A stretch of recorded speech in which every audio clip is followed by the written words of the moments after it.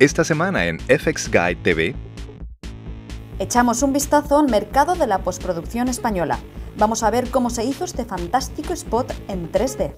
Entrevistamos a Sergio García, supervisor del proyecto. Todo esto y más a continuación. Hola a todos y bienvenidos a fxguidetv en español.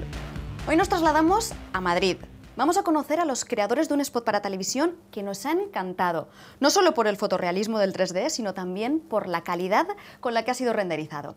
Además, fue seleccionado por la prestigiosa revista Stage. Se trata del estudio de producción y efectos visuales de Frank Barton Company. Y el proyecto ha sido realizado para Stampy, para lanzar sus nuevas colecciones digitales. Sergio García ha sido el supervisor de este proyecto y hemos hablado con él acerca de todos los detalles del proceso de trabajo.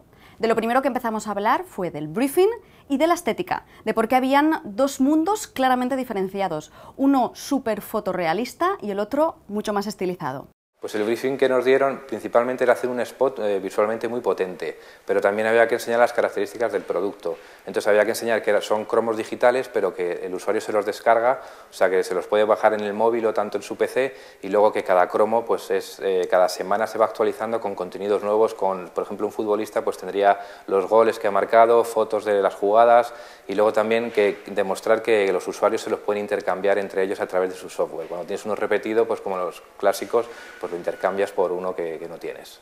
La idea de los dos mundos nos surgió porque nos parecía interesante diferenciar lo que son los usuarios que manejan los cromos y el producto de Stampy, y por otro lado lo que son los contenidos que te ofrecen todos los cromos.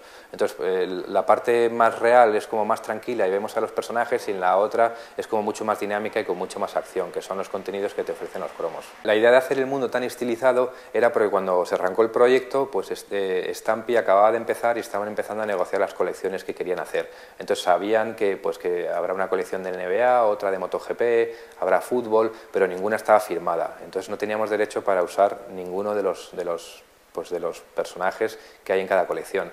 Con lo cual nos inventamos una manera estilizada que la gente que le gusta cada colección reconociese pues que son pues en la NBA que es los Lakers, o que en el fútbol es el Real Madrid o el Barcelona, pero sin usar las imágenes reales, porque no teníamos derecho para eso. Otra de las cosas que le preguntamos fue acerca de los retos técnicos y creativos. Pues el principal reto creativo era que, como este mundo tan estilizado parecía un videojuego, el cliente tenía miedo de que la gente se creyese que el producto que estaban vendiendo era un videojuego. Entonces lo que hicimos es aprovechar, y en vez de rodar a los actores manejando estas imágenes de videojuego, pues utilizamos vinyl toys para hacer a los actores. Entonces sería todo generado por ordenador y no habría humanos, y era un poco para unificar ese mundo global de todo por ordenador. Los retos técnicos, una vez que decidimos que no iba a haber actores, pues al meternos con los vinyl toys nos aparecieron problemas pues del estilo de hacer ropas hiperrealistas con fur, o hacer los plásticos que pareciesen muñecos de verdad, y la verdad es que lo que nos impulsó a hacer los vinyl toys son los muñecos de Michael Lau, que cada vez que los veíamos nos imaginamos cómo quedarían animados y nos encantaría verlos. Entonces por eso aprovechamos la ocasión y los hicimos con vinyl toys. Por supuesto, hablamos del pipeline de producción y le preguntó a Sergio qué softwares habían utilizado, si los planos salían directamente del 3D o hubo mucho compositing, y también si hicieron programación propia. Pues para el 3D hemos utilizado Maya 2008, y luego para iluminar y para hacer los renders hemos utilizado Arnold, que es un render de Global Illumination, y la composición se ha hecho en Flame.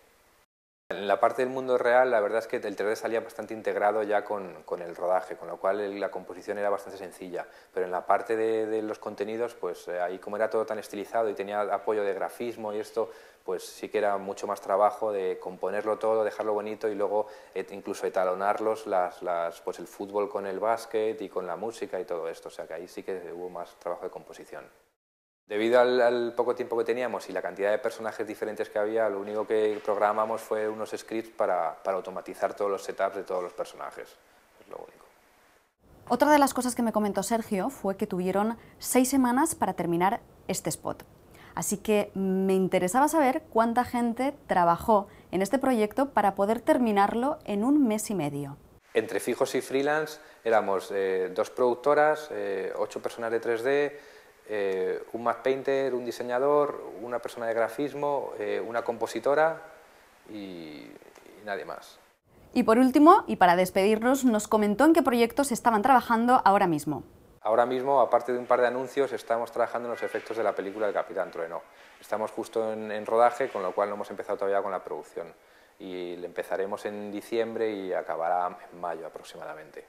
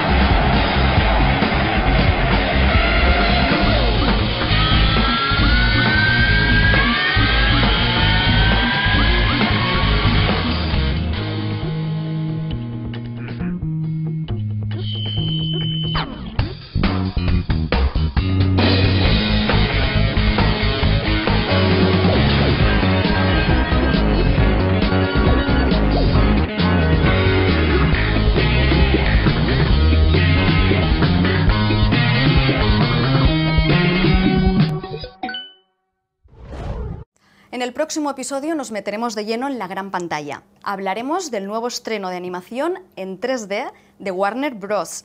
Ga'Hoole, la leyenda de los guardianes.